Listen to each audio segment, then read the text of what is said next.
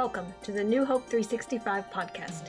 Beginning September 13th, we will once again be offering in-person gatherings as well as online services. We will have an in-person service at 9 a.m. that will be streamed live. We will also offer a family service at 10:30 a.m. You can find all the information and details about each service by visiting our website, newhope365.church. And now, here is today's message. Hallelujah, our God reigns.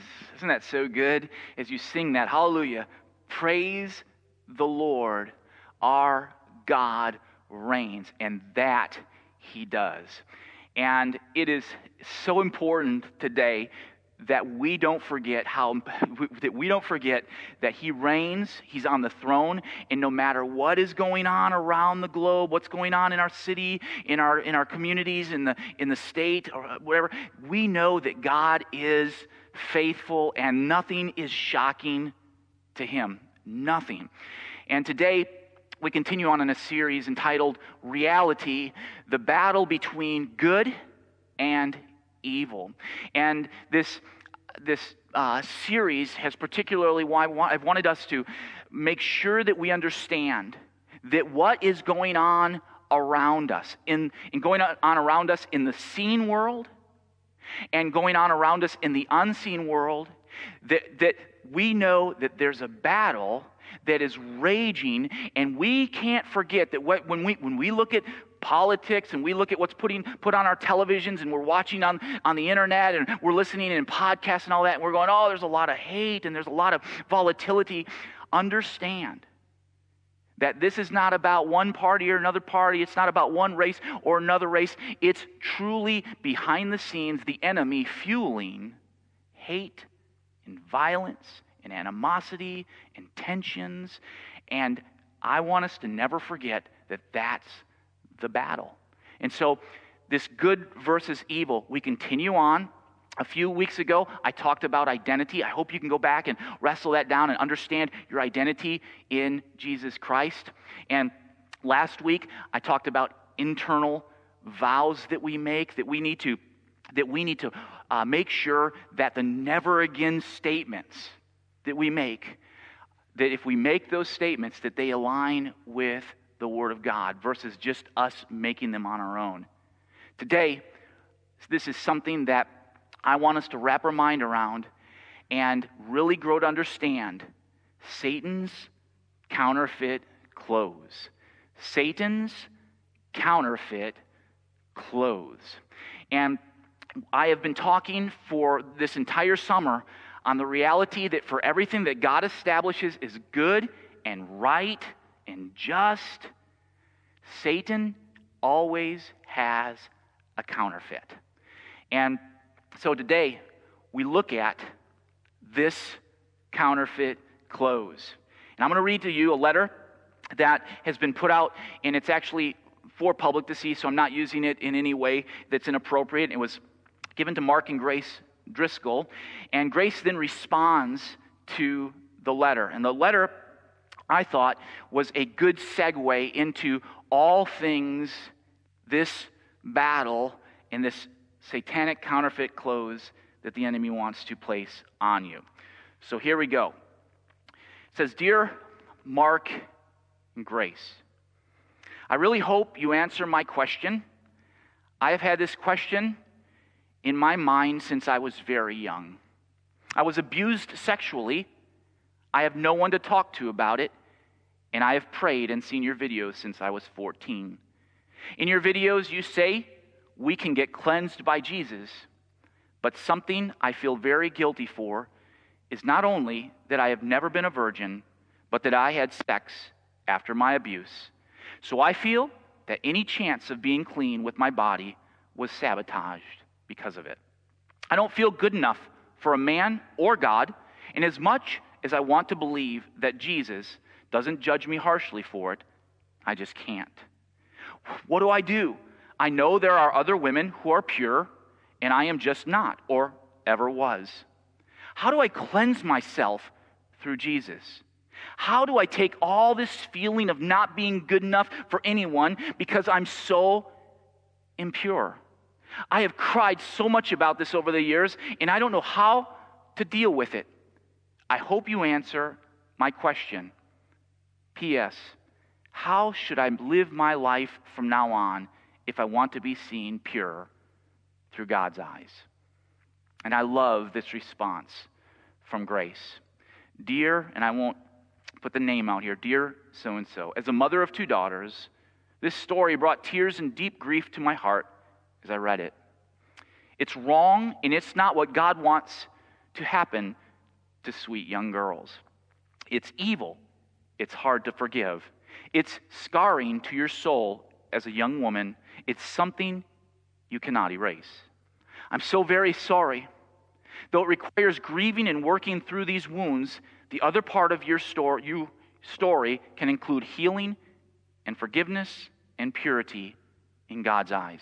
You've been courageous to share what happened and how you are feeling right now. God doesn't want you to live under the shame and condemnation the enemy continually uses to haunt you. Though your earthly father perhaps didn't protect you, your heavenly Father wants you to experience freedom from the shame of both of the sins against you and the sins committed later. You are loved and valuable and precious to the Father. As I worked through my own abuse, I wept, got angry, and shared with people I trusted, including Christian counselors. Then I wept some more and asked God to heal me in ways that only He could. I wrote a processing letter, not to be shared with others, to vent all the hurt, anger, and pain I was feeling. At the end of the letter, I asked the Lord to help me forgive my abuser and take the burden of shame and impurity from me. It wasn't the last time I had to forgive, because there was times I was reminded of the horror and had to forgive again. Forgiveness doesn't require you to reconcile with your abuser. It just means you've handed it over to God and you trust Him to deal with it. Over time, I felt the burden lift and a freedom replace it. Eventually, after God helped me see myself through His eyes, a redeemed, pure, loved daughter because of Jesus' death on the cross, I was able to share my story without vengeful desires and help others get free from the bondage of Satan's condemnation. I wouldn't be writing this now if God was anything other than faithful in healing me. I've seen Him bring about freedom in so many women's lives, which is the opposite of what the enemy wants. Be encouraged that the moment you accepted Jesus, God saw you as clean because of what Jesus did for you, not dirty because of what was done to you. I'm so glad you wrote to us, and we are praying for you. Sincerely, Grace. Every day, we wake up and decide what we will wear, right? We hope you decide that you'll wear something. We all appreciate that. What we wear sometimes is how we perceive ourselves. So we dress how we may perceive ourselves, or how we want to present ourselves to others. That's how we dress. Did you know that the devil and demons also like to dress people and are trying to dress you? Satan wants to take the filth of sin that you've committed, and he wants to use those things and wear the guilt and shame. In fact, if you have your Bibles, turn to Zechariah in the Old Testament, chapter 3, verses 1 through 5. And in this revelation that is given in Zechariah, Joshua, representing you, representing me, and all of God's people, is standing between two people. One is versus an angel of the Lord, and I just want to draw a quick understanding here. In the Bible, when you see the angel of the Lord in the Old Testament, the angel it's representing a messenger from God, but when it is used as the angel of the Lord, it is in fact the person of Jesus Christ. If it says if you see it and it is an angel of the Lord, it is what I would say is one of God's divine counsel, His angels, but it is not the person of Jesus Christ. And so we have here this messenger and this messenger, the angel of the Lord, Jesus Christ, here in these scripture verses. And let's look at Zechariah 3, verses 1 through 5. Then the angel of the Lord showed me, Joshua, the high priest, standing before the angel of the Lord, that is, Jesus Christ. The accuser, Satan, was there at the angel's right hand, making accusations against Joshua. Now, remember, this is representing us, you, me, and against Joshua. And the Lord said to Satan, I, the Lord, reject your accusations, Satan. Yes, the Lord who has chosen Jerusalem rebukes you. This man is like a burning stick that has been snatched from the fire. Joshua's clothing was filthy as he stood there before the angel. So the angel said to the others standing there, take off his filthy clothes. And turning to Joshua, he said, see, I have taken away your sins, and now I am giving you these fine new clothes. Then he said they should also place a clean turban on his head, so they put a clean priestly turban on his head and dressed him in new clothes while the angel of the Lord stood by. So here's the picture coming out of Zechariah for us today. Picture with me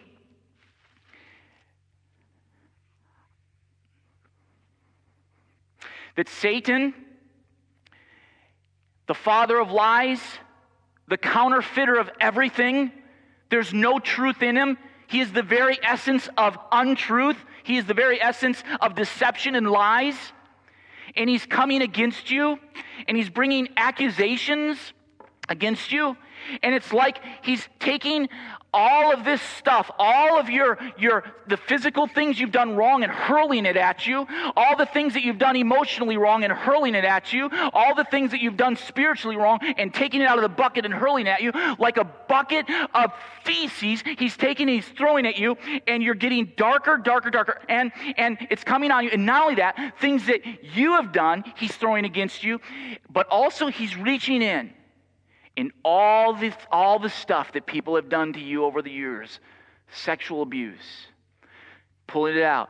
Physical abuse, pulling it out. Lies, he's pulling it out. He's throwing it at you. And then as you are there, he then seeks to cover your mouth so that you can't speak. He then seeks to cover not only your mouth, but your eyes so that you cannot see. And here you stand, dejected, rejected, looking down, blinded, speechless, lost. And here's Satan. Here's you. But over here stands another, and his name is Jesus. And what does he do? He comes, and he removes that which is designed to squelch your voice, and he removes the blinders from your eyes. And he takes, and he begins to take off the garments of darkness, and he begins to clean you up. And he takes what you are wearing. Let's see if I can do this without flashing all of you. And he takes, and all of a sudden, that which was dark over you is changed. And in Zechariah 3, it shows that he puts this garment of white over you, and he says to the divine counsel of God, put on him the turban, and in this case, it's a Longhorns hat that sits on my head, but it represents white. Hook 'em. And he puts that on us, and on top of it, he gives us eyes to see who we truly are in Christ Jesus. The picture you saw was what the enemy would do to you. Here's the enemy. Here's you. Here's Jesus coming and cleansing and taking care and showing you that in all of the rejection, all of the shame, he has removed it. And no longer do you have to live with the feces bucket, with the shame and the guilt and all of that. On the cross, Jesus spiritually wore what? Our filthy garments. And to remind us of this, what did he do? Jesus walked away from the grave and he left his grave clothes, in essence to say, not only do you not need those grave clothes, those sinful, shameful clothes, I don't need those shameful, sinful clothes. You were forgiven. No one, including us or Jesus, ever needs to put on the garments that the enemy desires us to wear. So, 2 Corinthians 5:21 says, "For he hath made him," that is Jesus, "to be sin for us, who knew no sin, that we might be made the what? The righteousness of God in Jesus, in Christ Jesus." I love, Martin Luther calls this the great exchange.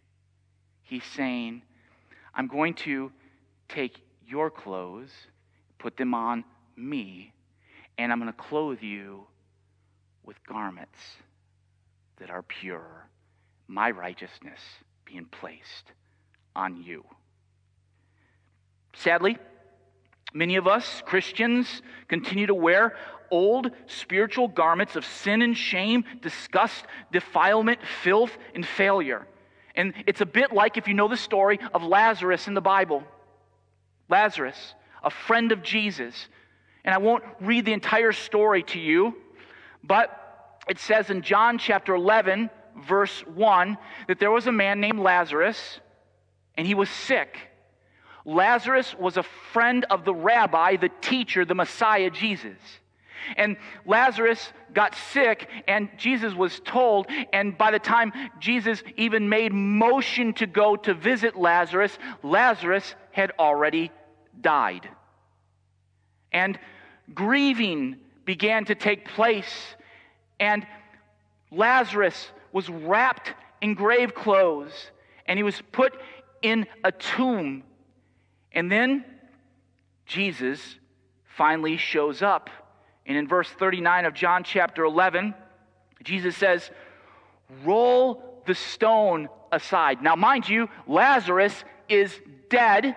Jesus shows up. There's a lot of motion and commotion going on because why? If you'd just been here, Jesus, you could have healed. You could heal, and we're going to talk about that next week in the spiritual realm, the healing. But today, they're looking and they're going, you could have healed. But they didn't know that Jesus had power over death, hell, and the grave. And Jesus had power because of the Spirit of God working in and through him. And he says, roll the stone away. But Martha said, the sister of Lazarus, the dead man's sister, protested, "Lord, he has been dead for 4 days.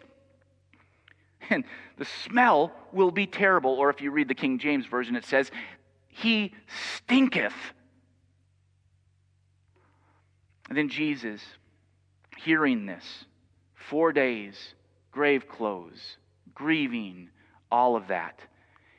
All of a sudden you come to verse 43 in John chapter 11, and Jesus shouts, "Lazarus, come forth." I like what one theologian, British theologian said. He said it's a good thing that Jesus said Lazarus, because otherwise the graves all around there would have been emptied out. "Lazarus, come out." He comes out still wearing his old clothes. And what happens is those friends come and he says, "Take the clothes off of Lazarus." And they went and they took the grave clothes off of Lazarus. And for some of us today, as we listen, we need good, godly Christian men and women to help us understand that the clothes we've been wearing, we don't ever have to put on again. And they can help us, and they can help us remove and see where the things need to be taken off, just like in this situation with Lazarus. And many Christians are like Lazarus. Satan buried them filthy in grave clothes, but Jesus brought us forth and did what? Cleansed us, clothed us, and gave us those things to wear. And the old clothes are what? Satan's counterfeits to the new clothes Jesus has for you. And if you think for a minute that the old clothes, you may go, well, that feels comfortable. It just feels right and all of that. I'm telling you, eventually you will die in the counterfeit clothes of Satan. So sin has definitely stained our souls. Here's some scriptures that show and reveal what these clothes can be like. In Psalms 106, verse 39, it says, they defiled themselves by their evil deeds, and their love of idols was adultery in the Lord's sight. What happened is there was these clothes that Scripture talks about of defilement that people lived in and walked in, and it was an abomination to God. It's like those that were to love God cheated on God by the things that they worshiped as greater than God. Some people, Proverbs 30, verses 11 and 12 says, some people curse their father and do not thank their mother. They are pure in their own eyes, but they are filthy. They are defiled and unwashed. Mark 7, verse 20 says, and then he added, this is coming off the sermon in the Sermon of the Mount, it is what comes from the inside that defiles you. Remember, Jesus talking about it was no longer just that you did an act that was defilement, is actually you thinking those thoughts, and it was from the abundance of the heart the mouth speaks. And he says now what's on the inside you are accountable for. The effect of sin, particularly sexual sin committed against us, is that we feel dirty, right? That's why many who are victims of sexual assaults, they often take showers in the hope that they'll feel clean, not only outside, but that they'll feel clean inside. Why? They've been defiled. The Bible uses the word defiled in the reference to sexual sins such as rape and incest and adultery. In fact, if you go and you look at Genesis 34, verse 5, it says, soon Jacob heard that Shechem had defiled his daughter, Dinah, but since his sons were out in the fields herding his livestock, he said nothing until they returned. What had happened here is rape. Defilement. 1 Chronicles 5:1, now the sons of Reuben, the firstborn of Israel, for he was the firstborn, but forasmuch as he defiled his father's bed, his birthright was given unto the sons of Joseph, the son of Israel, and the genealogy is not to be reckoned after the birthright. What he had done is he had given himself over, Reuben had given himself over to sexual sin, and there was defilement to the point that he was not even to be recognized. Beyond sexual sin, though, there are all kinds of other causes for our defilement, that the things that make us feel and look dark. We feel evil or we feel sinful, we feel ashamed, but beyond that, there's all kinds of other causes for our defilement, including demonic involvement with the occult and false religion, violence and trauma, all of these types of things. In fact, Leviticus 19:31, just give you just a little understanding. It says, do not defile yourself by turning to mediums, that is, sorcerers, witches, those in the occult, those worshiping and seeking to manipulate what is natural and making it unnatural. Don't go to them. To those who consult the spirits of the dead, don't defile yourself by them, for I am the Lord your God. So the Bible mentions there's three categories of defilement. And these are things that I want us to continue to wrestle today and understand that if you've given your life to Jesus, He sees you like this, not in darkness.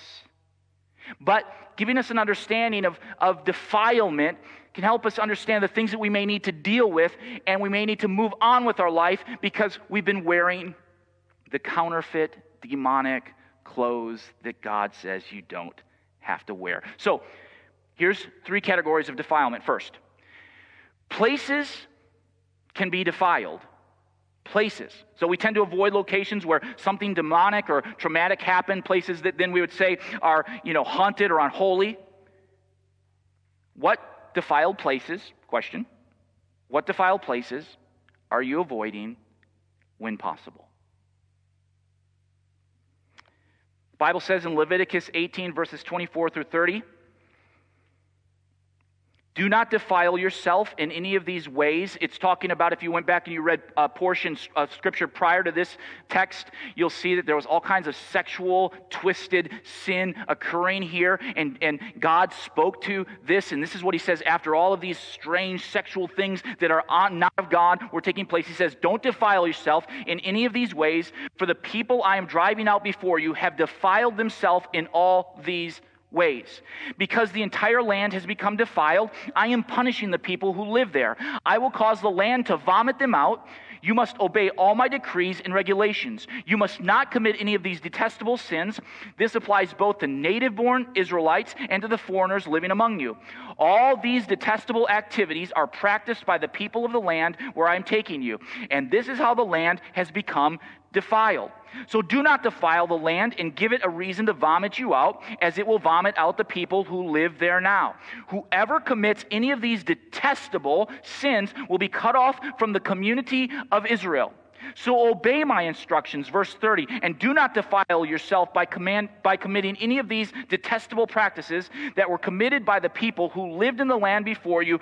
I am the Lord your God. You see, God has set people apart. The nation of Israel, He had set them apart to go, this is my people, this is the way they're to live. They are wholly set apart from me. I'm going to show you what my kingdom looks like on earth, and therefore you are to live that way and represent me. That's why when they began to turn their back on God, and they began to show and integrate with other nations that were sinful and idolatrous, God is saying, I'm going to judge you, because here is the deal. I'm a just God, and I'm not going to take these in this behavior anymore, because you represent me, so either you represent me or you don't.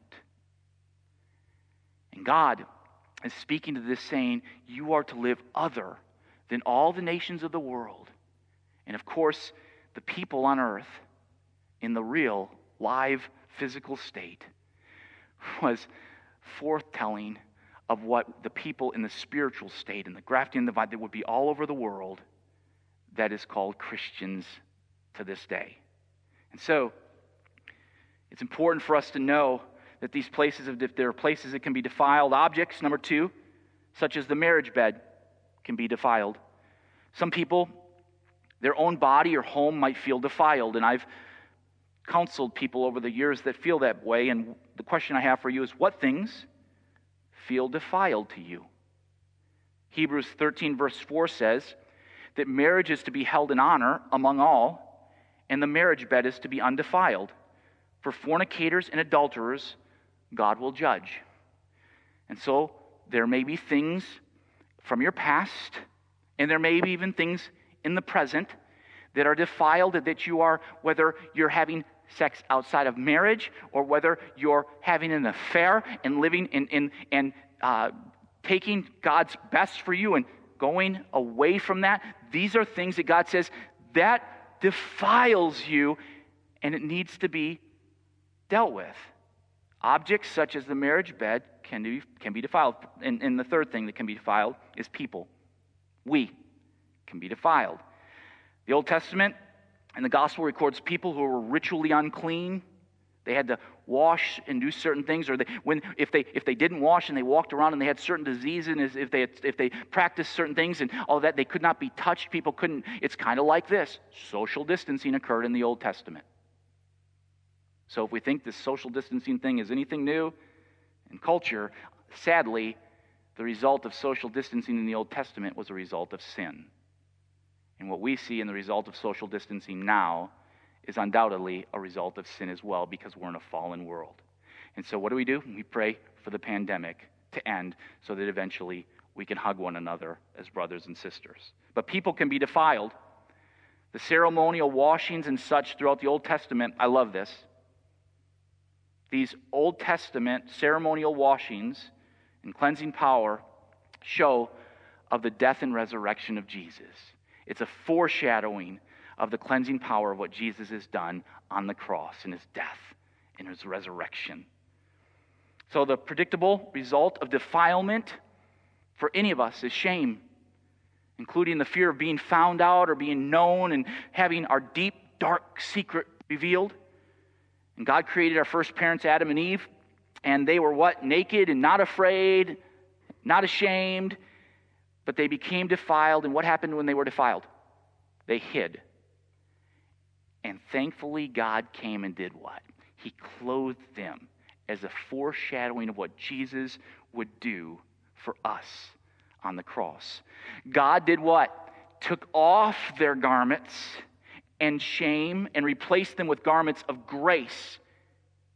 Did you get that? He takes off the garments of shame and places on them the garments of grace, and he does the same for you, and he does the same for me. And so we no longer wear what was done by us or done to us. Instead, we wear what? We wear what we must wear is what Jesus has done for us. I love what Hebrews 12, verses 1 through 3 says.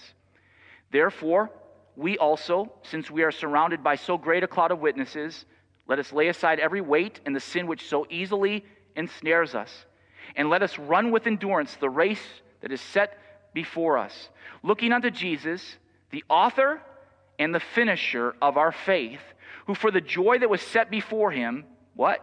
He endured the cross, despising the shame, and has sat down at the right hand of the throne of God.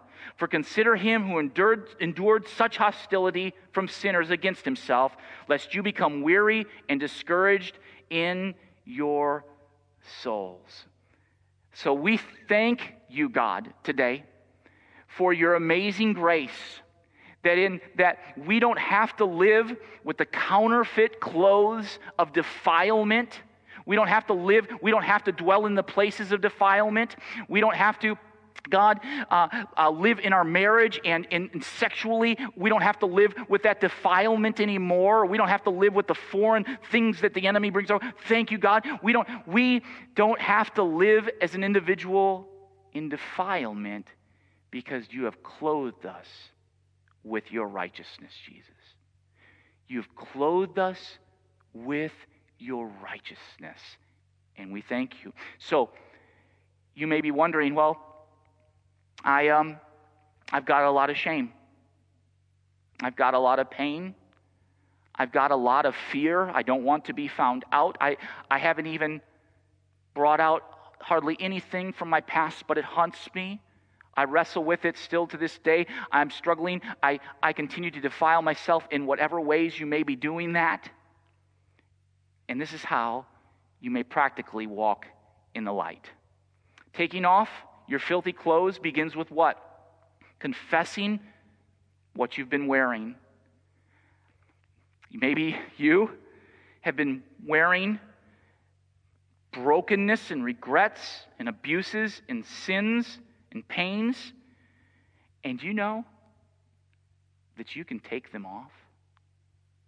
And practically, that means prayerfully and carefully choosing a safe person. This is huge. It could be me. It could be someone close to you. It could be some other leader that you would trust, that you would prayerfully and carefully choose that safe person to be a wise counsel and confidant and bring it out and go this, and not holding back, not leaving anything in the corner to collect dust or sitting there, that even though you're living your life, you know back in the corner there's this secret thing that is still there eating your lunch every day, or often, and it's keeping you from becoming the individual that God desires you to be. So, some spiritual rituals. So, getting that confidant, finding that person, taking and laying out those things are huge, and getting them to be brought into the light. But there's some other things that can remind you of what God has done and cleaned you up. Hey, when you're going to take your stuff to the laundry, you can have a whisper prayer that says, God, as I take these clothes, and just like I'm getting ready to wash them, I want to thank you that you have washed me clean. Things like cleaning your dishes, washing your hands or face, taking a shower. You can get under this is how I've always wanted to use this. You can get under the spout where the glory comes out. It's an old preacher saying, Baptist preacher. Anyway, and you can get under that shower and you can say, God, as I cleanse myself physically, I ask God, or I thank you, God, that you have cleansed me, that I'm no longer am I seen as someone who is wicked and vile and evil. I'm seen as the righteousness of yours, God, in Christ Jesus. Things like laundry, washing your face, taking a shower, brushing your teeth. Practical things to remember as you look to worship God and understand that He has made you clean in His sight. And lastly, every once in a while, you know what we all need to do? We all need to put a little white on when we get up in the morning and we go about our day. You put something white on as a reminder that that's how God sees you. Because when He looks at you, He sees Jesus. Not only does Jesus forgive, but He makes you clean. He makes you clean. Last verse, Revelation 19, verses 7 through 8, is imagery of this, not only forgiving, but making clean. He said, let us be glad and rejoice and give honor to Him, for the marriage of the Lamb is come, and His wife hath made Himself ready. In other words, the church is the bride of what? The bride of Christ. And to her was granted that she should be arrayed in fine linen, clean and white. For the fine linen is the righteousness of saints. Would you bow your head and close your eyes? Heavenly Father, today I pray over your church, those that are part of the New Hope 365 family, and any of those that may be listening outside and to other places, those online and different platforms listening. I pray, Heavenly Father, that today that they will understand that Satan's counterfeit clothes don't have to be worn anymore. That Jesus, you put new clothes. You put the new turban on our head. You put the new clothes on our body. And literally when you see us, Jesus, you see your righteousness. Would you awaken your church to that reality? And that, God, if there's anything that we need to deal with, God, that we would need anything that's defiled us over the years, whether that is we were a victim or we were the victimizer, or God, other things that may have taken place, that God, we can take those things and bring them out, and you forgive us. And if we have given our life genuinely to you, Jesus, even though those things may still be beneath the surface, it doesn't stop our salvation, but we need to continue to understand, oh God, that we are pure through Jesus Christ, and no longer do we have to wear Satan's counterfeit clothes. So right now, would you awaken your church to that new reality if they haven't embraced it? Thank you, Jesus. If there's anybody else and you're listening and you go, I need to be prayed over, I pray that right now the Lord will help you to come out with those things of defilement that have captured you, and you'll bring them out and they'll be dealt with. And then, Lord Jesus, if there's anybody that is listening that hasn't known you or hasn't come to you, hasn't experienced your grace, and hasn't experienced your salvation, hasn't experienced the transformation of the removing of the counterfeit clothes that Satan has on us, and hasn't experienced the new clothes put on us spiritually speaking, that today that they would repent of their sins, ask for forgiveness, and embrace you, Jesus, as their personal Lord and Savior. Help them today. Help them today to cross that line in faith. And, oh God, to become your child for the rest of eternity. Thank you, Jesus. In your awesome and mighty name we pray. Amen.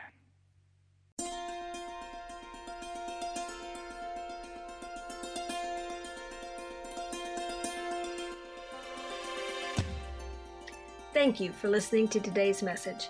We'd like to remind you to visit our website, newhope365.church.